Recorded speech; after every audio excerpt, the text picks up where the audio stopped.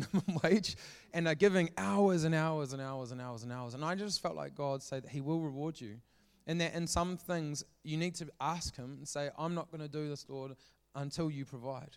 Because you've done so many things without that provision, trusting for that provision. But I just felt like God say, you've passed that test of faith. That you actually need to ask him for some things in advance now. Lord, give me that before. Give me this before. You know, that your journey, particularly with finances, it's always a faith journey when you're in church stuff, You know, but I do feel like God said he wants to liberate you from the anxiety of finances and that stuff. So I hope that's okay. I was cracking up with Jacob before because last time I saw him, he was running security at a conference. And I said, she's just a victim of racial profiling, and so I was just thinking about, that conference where they're looking for security. If you're white and skinny, you just need to volunteer for security. Yeah, we need to flip the tide, They look at anyone that's brown and big and they're like, oh yeah, security. It's like, nah, what about the real skinny white fellas? You might be like, you don't look like you'd be very tough. And then it plays mind games, maybe he's got like a black belt in Kung Fu or something, but really he just plays Xbox, but no one will know. So, but I do have a word for you, bro. It's beyond security. Bro, I just felt like I feel like you have to write. You have to create music. And I mean this, I made this comment before, I was like, anyone can be a covers band. And I just felt like God said, you will squander your gift if you play everyone else's music for the rest of your days. I've been to places where I've been so impressed with musical ability, but felt nothing. You know what I mean? I just strum and shout. That's all I do. I'm just like, chang, chang, chang, chang, chang, chang, chang. But I remember Cindy Ruakere, she said to me, it doesn't matter it's not about how high or how loud or anything, it's about what you believe that you carry and whether you believe that it's important enough to be expressed. And, bro, I just really feel like, Jesus said that, he goes, I must share the kingdom of God, the good news. I must share what's within me because it's good news for everyone else. So if it's not expressed, it's not good news. It's just trapped. And I just felt, bro, that for you, that, there's, I guess, a ministry of reconciliation, of waiata, of all this, of worship that's in you that it can't be locked up into playing everyone else's stuff. You actually have to write, and that's part of what I believe God wants to do in this place as well. So let me tell you about Te Rautini, or formerly Link. Whether you've heard of the album or not, that's okay. But we're a little church. We're about 150 people in the corner of Hamilton, and we made this album, really, and it's been sung all over New Zealand. It's real weird for us. But this is how it works in God's kingdom. I was at this conference, and the language that they were using around significance was real interesting to me. For churches that were around 1,000 people, they were leading a really significant church. For churches that were around 500, they were leading a church that was growing into significance. For churches that are around 250, it was like God's hand is on their lives. And for less than that, it was like they're trying really hard. And let me just tell you what, I just want to say this, that's bull. That's not actually how God's kingdom works. Actually, we are a tiny community in the corner of Hamilton that have believed in the sound that's within us, and we let it go. And our significance comes from believing in what we have to say, in the story of things, not believing that we have to become an empire. Because who knows that when we become an empire, that's usually when we get most in trouble. The church, when it was persecuted, was alive. When it became the empire, it got weird. It got filled with power and greed and hunger for things that God never intended. Significance comes when you know who you are and you know where you are and what you have to say in the midst of that. So I have a word for this community as well. Psalm 56:8, it says this: you keep track of all my sorrows. You have collected all my tears in your bottle. You have recorded each one in your book. And when I was praying about this, I really believe that God was going to give you guys people who needed somewhere to finally let that sorrow have space to breathe. so that hope could come. And this place is not going to be a place of sorrow, but of hope. But it's going to be a place that's going to allow sorrow to breathe. That makes sense? And so for a lot of people who knows that hurt people, right? So when people do stupid things, it's not just because they're eggs, it's because they're hurting. Yeah, they're mamai inside. Their heart has been burdened with grief. And often at church we've been like, climb that mountain, extend those tent pegs, victory, charge, rah, kill the enemy. And it's like, people come into that and like, what the heck is this? I can't relate to any of this rubbish, I'm going to go climb a mountain, extend my tent pegs, It's like a language, it's like Chinese, really, what are we doing? But I don't know, we're just, But people are hurting. I was talking to Joseph before, and we were just talking about, in America, there's a pastor who committed suicide 2 weeks ago because there's no place for his sorrow. Even in the church that he led, there has to be a place for our sorrow. Our communities become alive when we make room for the tears. We catch them in the bottle. We write them in the book. We say they have been acknowledged and seen. And there's going to be something that's going to happen as a result of that. All right, I'm going to share part of our story, okay? So about 9 years ago, I moved to Hamilton with about 7 people. And I moved right into the hood. So I didn't do that intentionally because in Palmerston North, where I grew up, it was really cheap rent. And when I moved to Hamilton, I was like, no, I'm going to pay exactly the same. So the same as what I got. And I moved into the street where right next door we had the biggest drug dealer in Hamilton. And we had Mongrel Mob, Black Power, Mongrel Mob, another tinny house. And then we had right in the corner White Power because we didn't want to leave anyone out. And then Black Power, and then a whole lot of wannabe Cripsters and all the rest. They were Cripsters until a Mongrel Mob came down the corner and was like, Bloods, G, like Transformers, robots in disguise.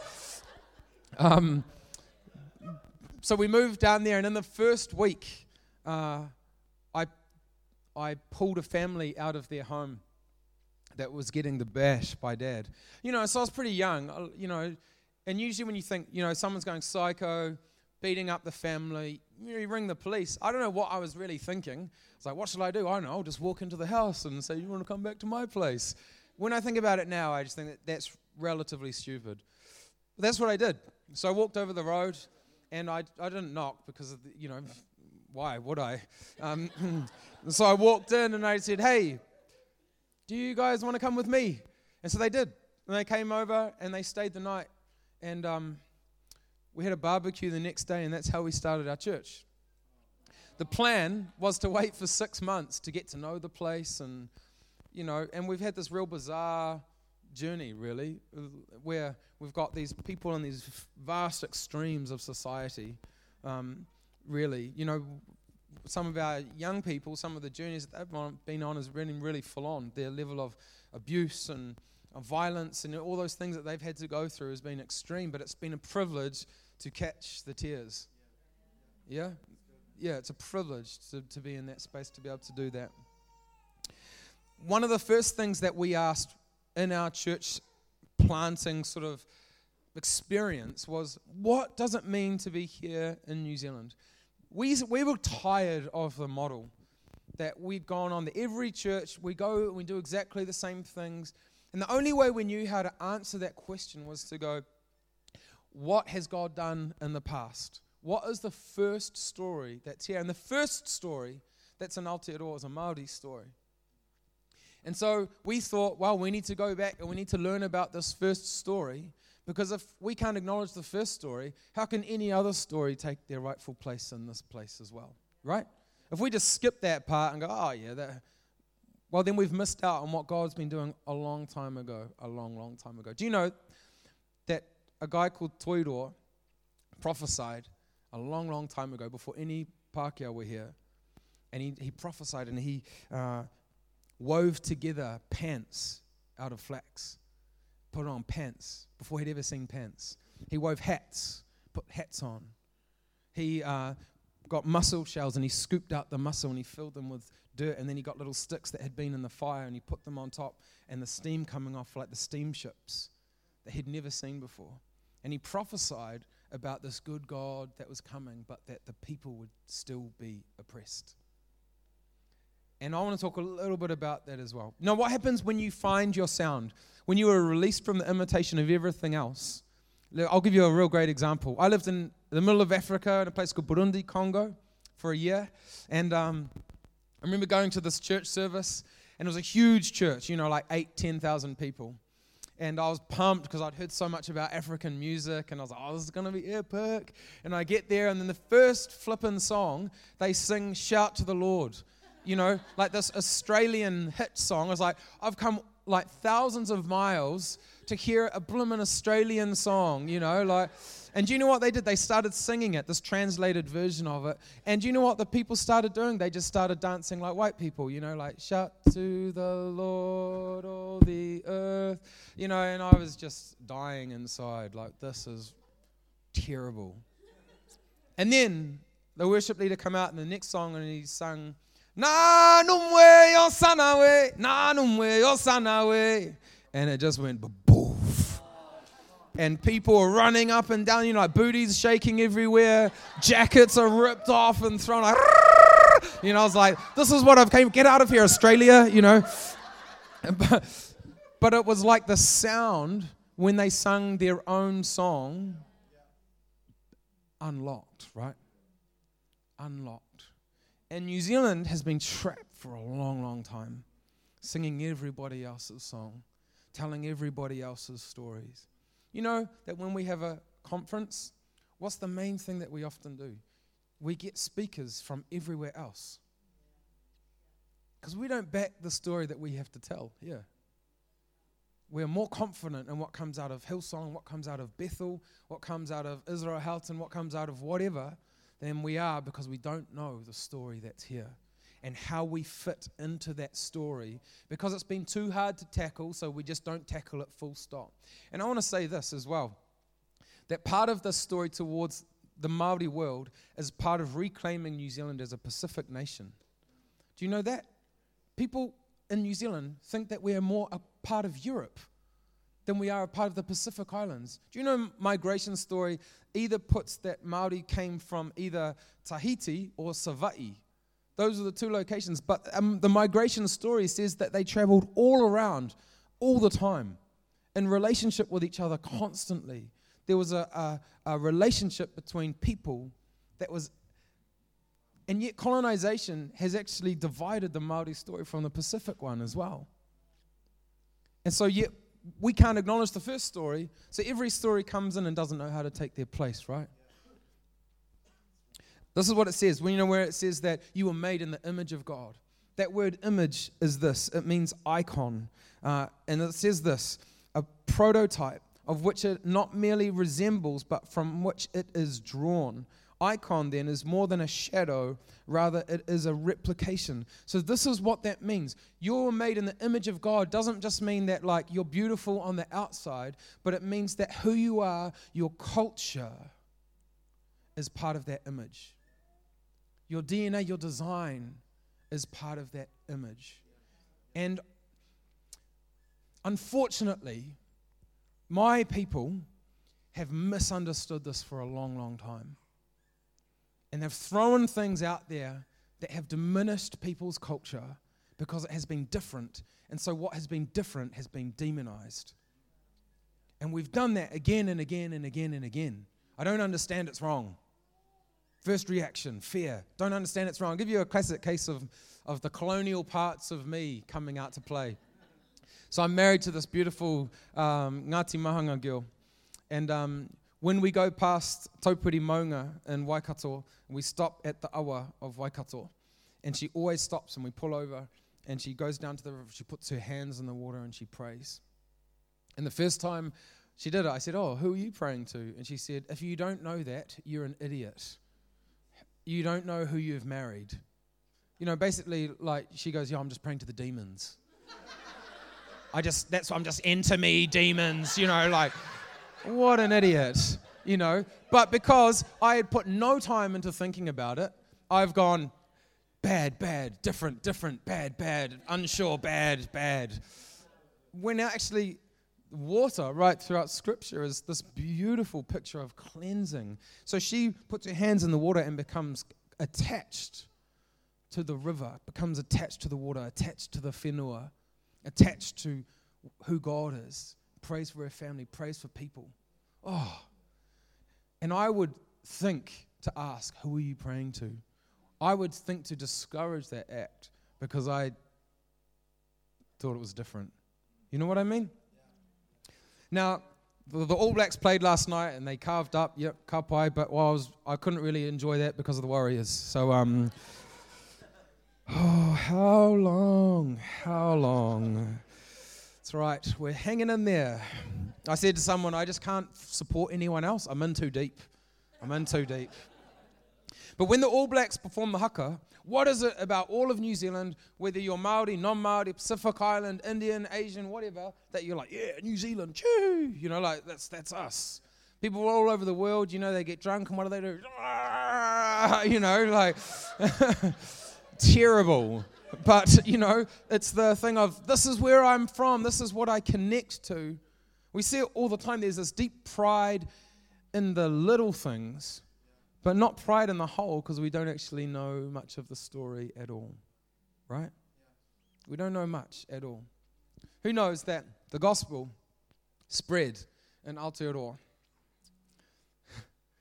Ruatara went over, he went to visit the king, and the king in England, and he went over to get an audience with the king, and the king wouldn't see him, so he came back. Samuel Marsden found Ruatara on one of the boats, badly beaten by the sailors.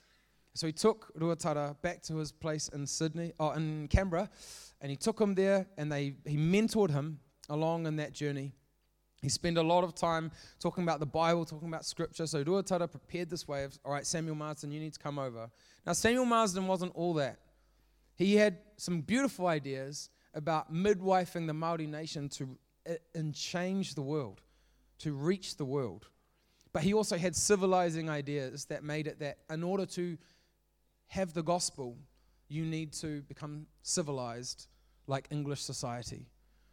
So he came over and he preached the gospel, and all these Ngāpuhi peeps are there, and they do this beautiful Te Hari o Ngāpuhi, from which they talk about making room for this new message, this new gospel. And he shares this message, and you think, oh, that's it, revival is going to open up. 20 years, 2 people gave their hearts to Jesus. One of them because they were marrying a missionary, and they got divorced 3 months later. So one person went, yeah, I'm all in. Woo! Revival! And then we have a slave from Ngāti Porou that was in Ngāpuhi that got released, went back to Ngāti Porou, and the gospel spread when Māori could tell their own story. The greatest revival in history per capita happened in this land. How amazing is that, right? So then we fast forward all these years, and Henry and William Williams, who the guys who translated the treaty, they were down in the Wellington area, and they went to sail back up to Taranaki, and they got blown offshore back down to the South Island. And when they got down to the South Island, they saw that the New Zealand company was stealing massive amounts of land. So they travel up, they walk from Wellington all the way back to Tauranga, stopping at every marae and telling them what was happening. They were deeply concerned, worried about what was happening. So when they get the chance to write the treaty, do you know that one of the chiefs, I can't remember his name, but he said to them, it's not for us to decide, it's for our fathers. So they had a deep relationship with these guys. Not all of the missionaries were bad. There were some really beautiful people in the midst of that story. And so the missionaries say, yeah, you got to sign, thinking that this document would be honored, right? The document was not honored, and hence the beginning of the tension between the church and the Māori world. And all these years later, colonization happened more and more, people arriving from Europe in thousands, in droves and droves and droves, and the Māori were looking at the missionaries going, who are you going to look after? Are you going to be with us? And the government are going, You need to be with your own people. And so what did the missionaries do? They felt this tug, and the majority of them went and left the mission with the Māori people, and they went with those that to come, and the mission was interrupted. And Māori then left the church in droves as land was robbed in despicable ways in massive amounts. You know that there's still a bill in Parliament today that says that the government can take any Māori land that they want.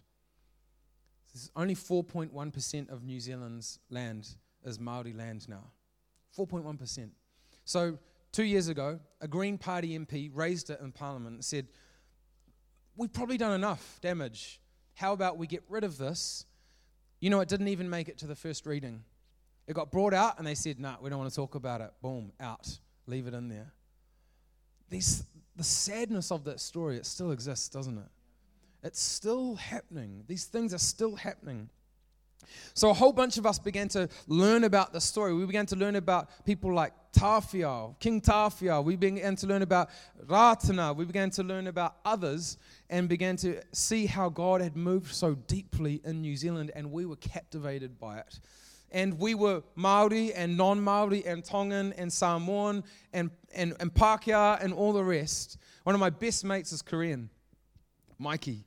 And when we would do haka at church or anything like that, he would go hard, man. He was awesome. And he said this to me. He said, you know, the most bizarre thing happens when I do the haka. I feel more Korean. I said, how does that work? And you know what he said? He said, because when I connect with the first story, it's like my Korean story finally has permission to be here. Finally has permission to be here. The church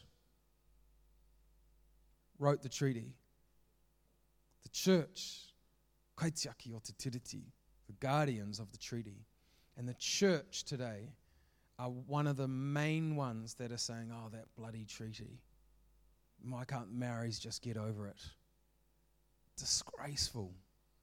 Honestly, there's times when I just want to stab people in the face. Repeatedly. Because there's a complete dishonor of our past. And when you look at Scripture, they talk about whakapapa right through. The ancestry that's passed on and on and on and on and on. And somehow we've got to the point of going, we just need to get over this story. But Scripture doesn't say that. Scripture doesn't talk about removing a massive chunk of someone's pain because we're here and now is all that matters. Well, we are not here and now. We are a product of generations and generations and generations and generations and generations. So unless we are willing today as the church to be reconcilers, which by the way is the ministry that Jesus left us, not ministry of ignorers or forgetters, but reconcilers, we are going to see nothing change. And I tell you the truth, until we can acknowledge the first story here, we will never see revival. We will never see it. My Samoan friend, Vainga, him and another guy, Oka, were at a conference, and one of the guys came up to him afterwards and they said, you know, oh, bro, it'd be mean as if you could do like that slap dance thing, you know, and they're just like, oh, yeah, cool as. And he said to me afterwards, he said, bro, number one, culture is not meant to be used, it's meant to be engaged in. The whole story, right? It's not like, yeah, it's haka time. Can we do a haka right now? You got 3 minutes. We're going to do a pōwhiri tomorrow. You've got between 10:15 and 10:25. It doesn't work like that. We don't use culture. We engage with people in the story, right? And he said, and the second thing is, even if they asked me to do it, I couldn't do it because they haven't even acknowledged tangata whenua yet. They've done nothing to suggest that my story will be valued. If they can't acknowledge the first story, why would they acknowledge my one? Why is my story important if they can't acknowledge this story? And I want to encourage you, especially for those of you that have Pacific descent, you need to reclaim your identity of what it means to be here. You are part of a movement of people that had share the same worldview about the land being alive, the same worldview about the water being alive, which is also the Hebrew worldview, the Israelite worldview. It's also that. And so dominant culture has convinced us that there's this total separation, that we are disconnected from the spirituality, that land is like a nothing, and that it doesn't matter, it's all going to get destroyed anyway, we're going to heaven. It's false.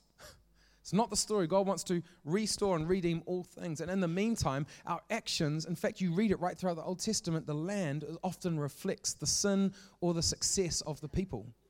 The story of what's going on in the land. It arrives, it erupts, it comes up and out. But vice versa, the land speaks to the people and prophesies back, because God is in the presence of the land. And if that confuses you, well, then sit in your discomfort, but don't judge.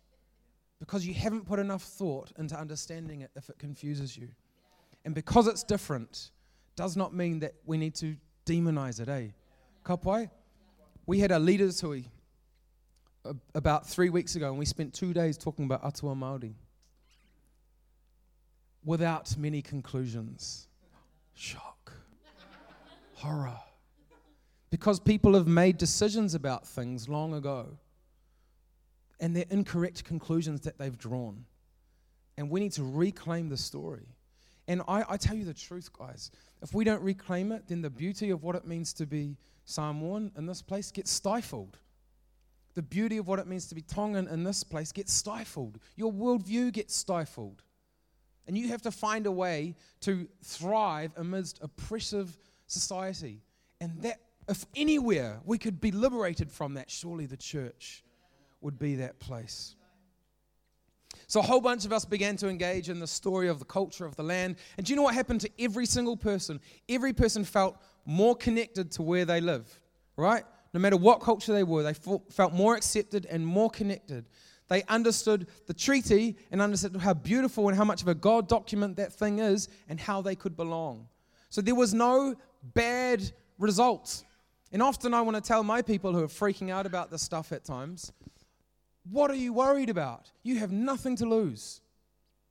In fact, you can only gain. Because part of my journey is learning to see my dominant culture so that I can die to it and learn to die in it. And you think, well, that feels like losing. Well, then you haven't read the scripture. It says, unless those that seek to keep their life, they lose it. Those that seek to give their life away, they find it. That's the journey. That's what it means to be reconcilers. It means to die that others might live. It means to pick up the burden of the land. So that when people say, oh, that bloody Maoris and their flippin' treaty, if the church is silent, we should be ashamed. Because that treaty is the only reason I can say this is home. That treaty is the only reason, if you're not Māori, that you can say this is home. And even though it was violated, it is still the anchor that pulls us back towards what was hoped for. Have a think about this, just for 1 second. If they had honoured Te Tiriti, and they had gone about things respectfully, do you know that every single one of us would be able to speak Te Reo? And we would be as comfortable in a marae as we would be anywhere else. Now think about that. Does that feel like God's desire? Yeah, it does, doesn't it? Now, why does that get us excited, but the process now to get there does not? Because it's hard, eh? It's hard. You know, it's like for anyone that's been disconnected from their culture and then trying to re-engage, it's hard. This stuff is supposed to, my ancestors stuffed up, which means that now we've all got to work really hard. And I want to tell you a story that in Nehemiah, it talks about, you know, that Nehemiah basically gets this burden. They've got this land, the walls have been broken down, their people are scattered. They've essentially become slaves to Babylon. And in Babylon, their language is almost dead. Their stories are almost gone. And Nehemiah goes to the king and is basically like, please let me go back and rebuild the walls. And so he does. And a whole bunch of them, they rebuild the walls and people hate them. And so they had a lot of attacks along the way. But when the walls were rebuilt, the first thing that they do is they bring back the Levites, the musicians. Why? Because the Levites would tell them stories about who they are. The musicians would sing the stories of who they are.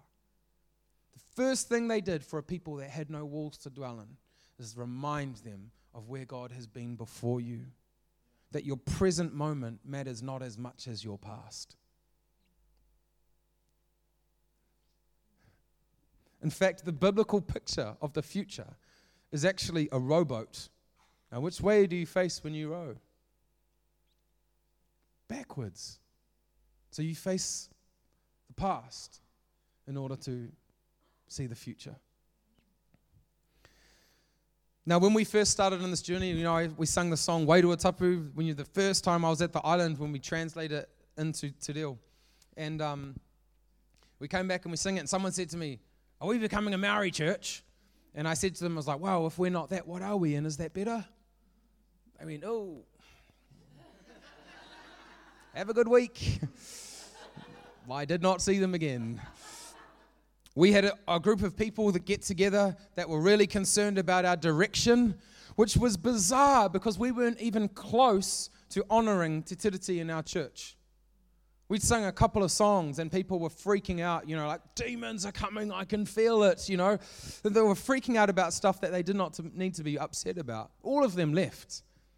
They were so worried, so concerned about the journey. We had another, Cindy Ruakere, a really good friend of mine.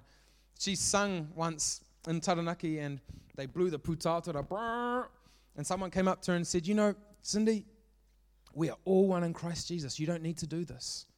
And she said, yeah, but whose version of one are we? Mine or yours? My version or yours? And that's the problem if you are Pākehā, I don't mean to, I don't want anyone to feel shame, actually. I desire no one to feel shame, but I do desire people to feel pain. Pain is biblical, shame is not. Pain helps us engage with the story, shame helps us be ostracized from it. So we had these things where people were saying, you know what, mate, it's not about that. It's about kingdom culture. Well, in kingdom culture, if you are Samoan and you enter into God's kingdom, you should become more Samoan than ever before. That's how kingdom culture works. Because God is more Samoan than anyone. Right? And you're all struggling with that picture, because you've got that Palangi Jesus on the wall, eh? You're like, he's still Andrew on the wall, God is the one that's given life to every culture. He's breathed into it. So he is the source of Te Ao Māori. He's the source of the Tongan world. He's the source of the Samoan world. He's the source of the Pākehā world. He is all of these things and more. So when we come to Christ, that part of our identity, the culture, our DNA should become elevated and not diminished. So why is it that people are coming into cultures and they are being diminished? Why is that? Because often, it's usually my people, but not always, are going, it's about kingdom culture, which means we've got a certain way that we like to do things and you need to fit inside of that. That's usually what it means. It doesn't actually mean about what God actually talked about in kingdom culture, what it means to die to self, love the orphan, the widow, all of those things. It's about this flipping how we organize ourselves. And often people think, no, the way we organize ourselves is just like heaven. Rack off. I don't want heaven to be like that. That's disappointing. If that's what heaven is like, I'm out. It's got to be better than that, because we should become the elevated version of ourselves when we touch the one that designed us. When we become face to face, kanohi ki te kanohi ki tō mātou kaihanga o ngā mea katoa. When we come face to face with him, we become elevated. Elevated. When I was in India, I was in this church where everyone was dying of AIDS. And it's still one of the most powerful experiences of my life. And they sung their own songs.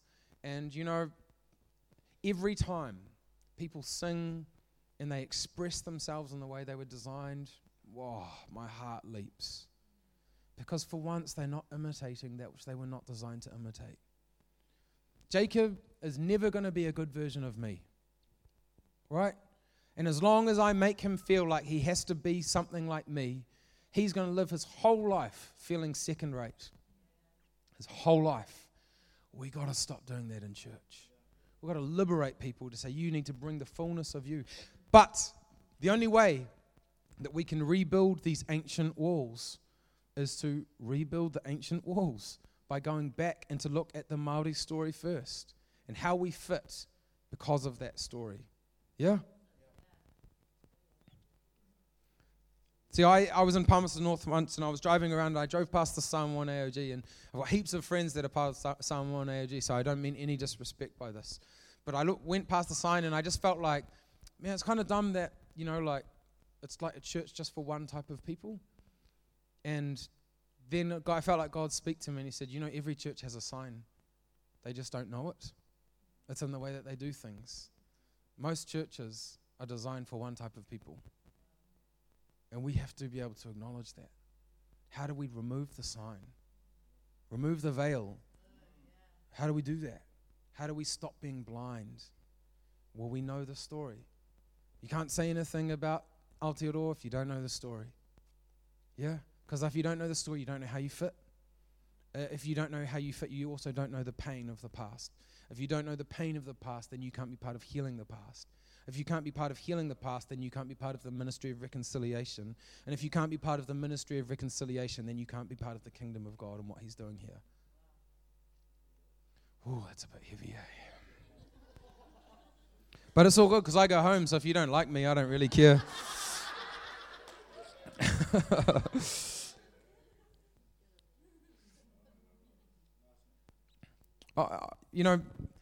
Māori have made many compromises. And actually, if you are not Pākehā, you will understand this as well.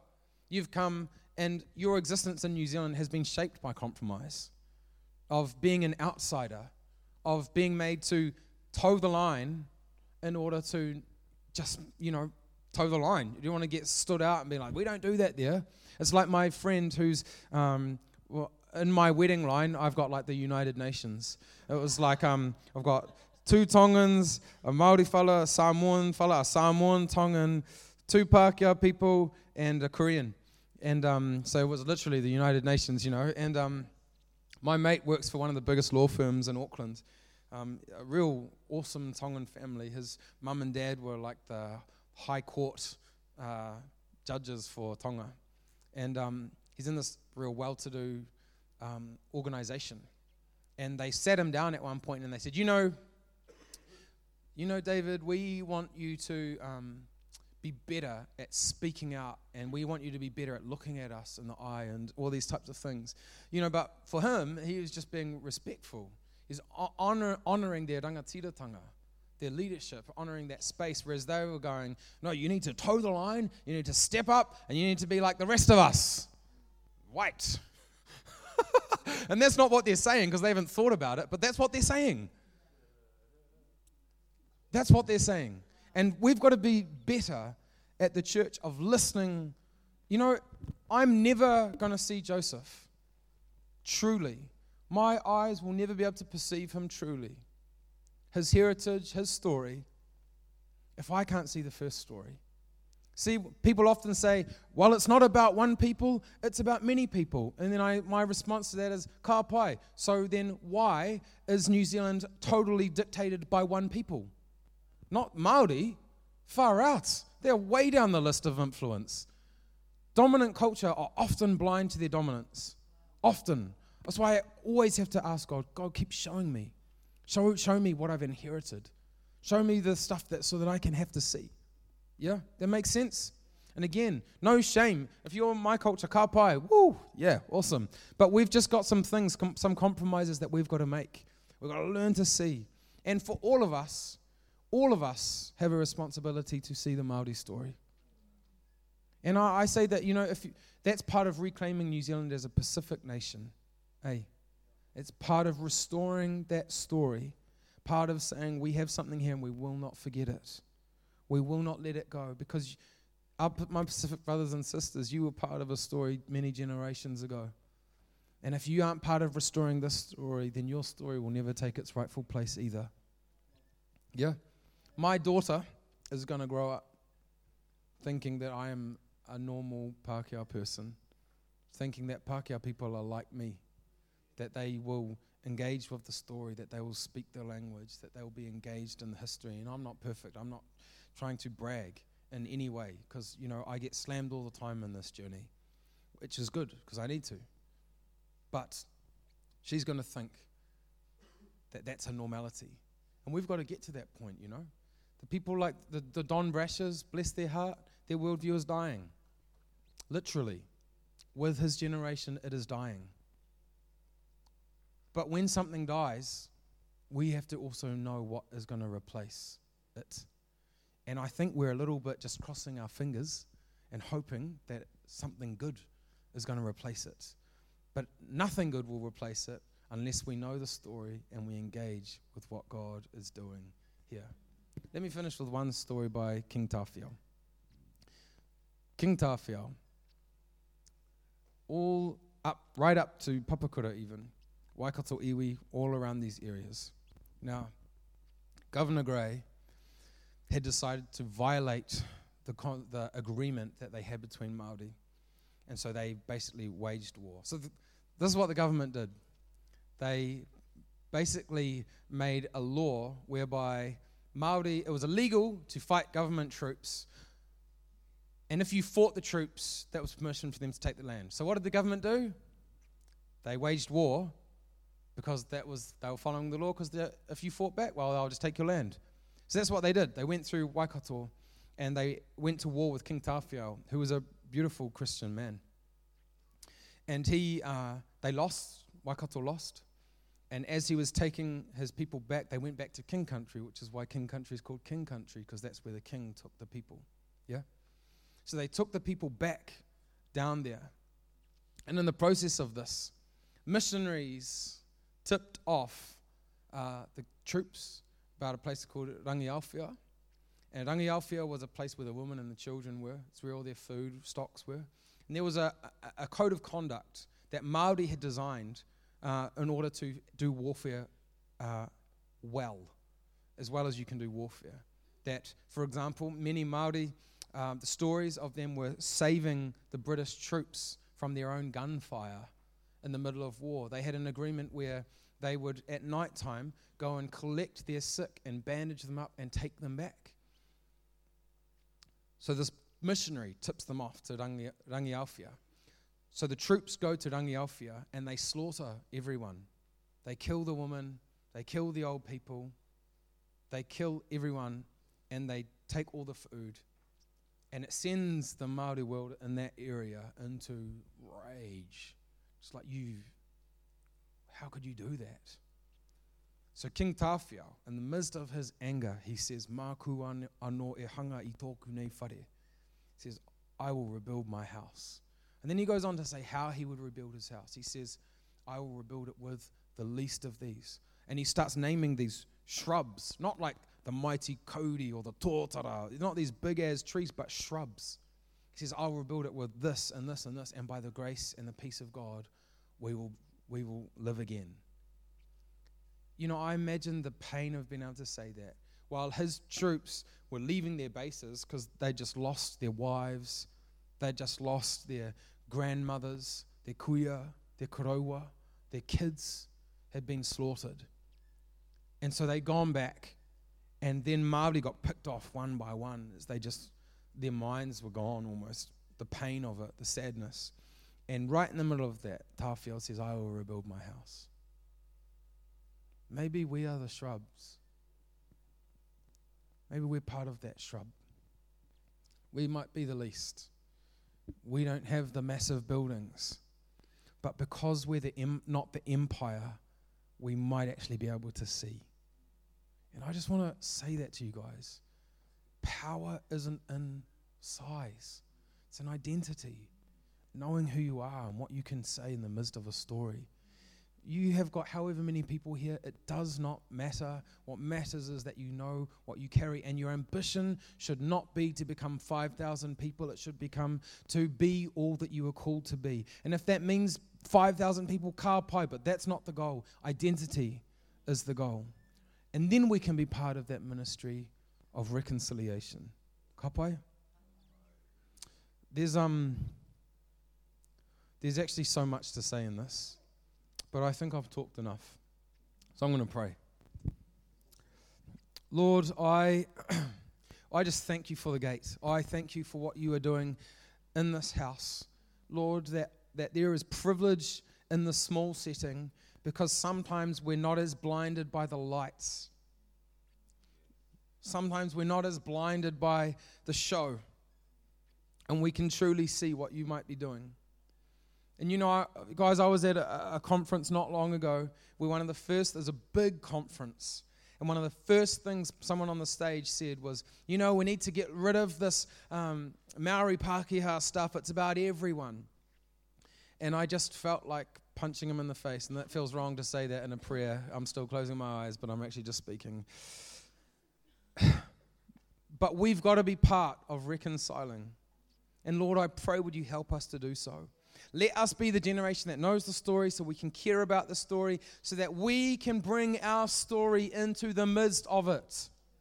Lord, we are not called to suppress our culture, but to express our culture. And I ask, God, would you show us how to do that? Show us how to do that our hearts might be full.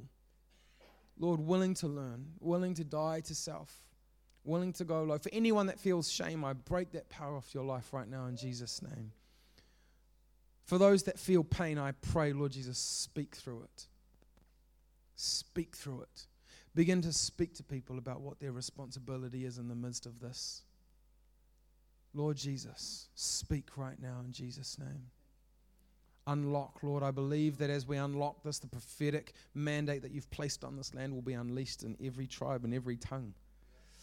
That we become the land that sets many lands free. That in Africa they're free finally to not wear a suit, to not sing Hillsong, but that they can be themselves. That we can set people free if we know who we are. Our identity liberates here, it'll liberate there.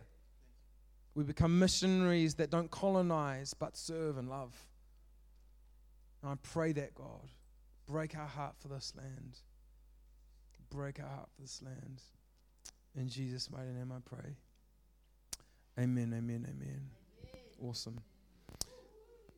Yeah, I don't know what more to say than that, guys, but yeah, kapai. And put our hands together for Aaron.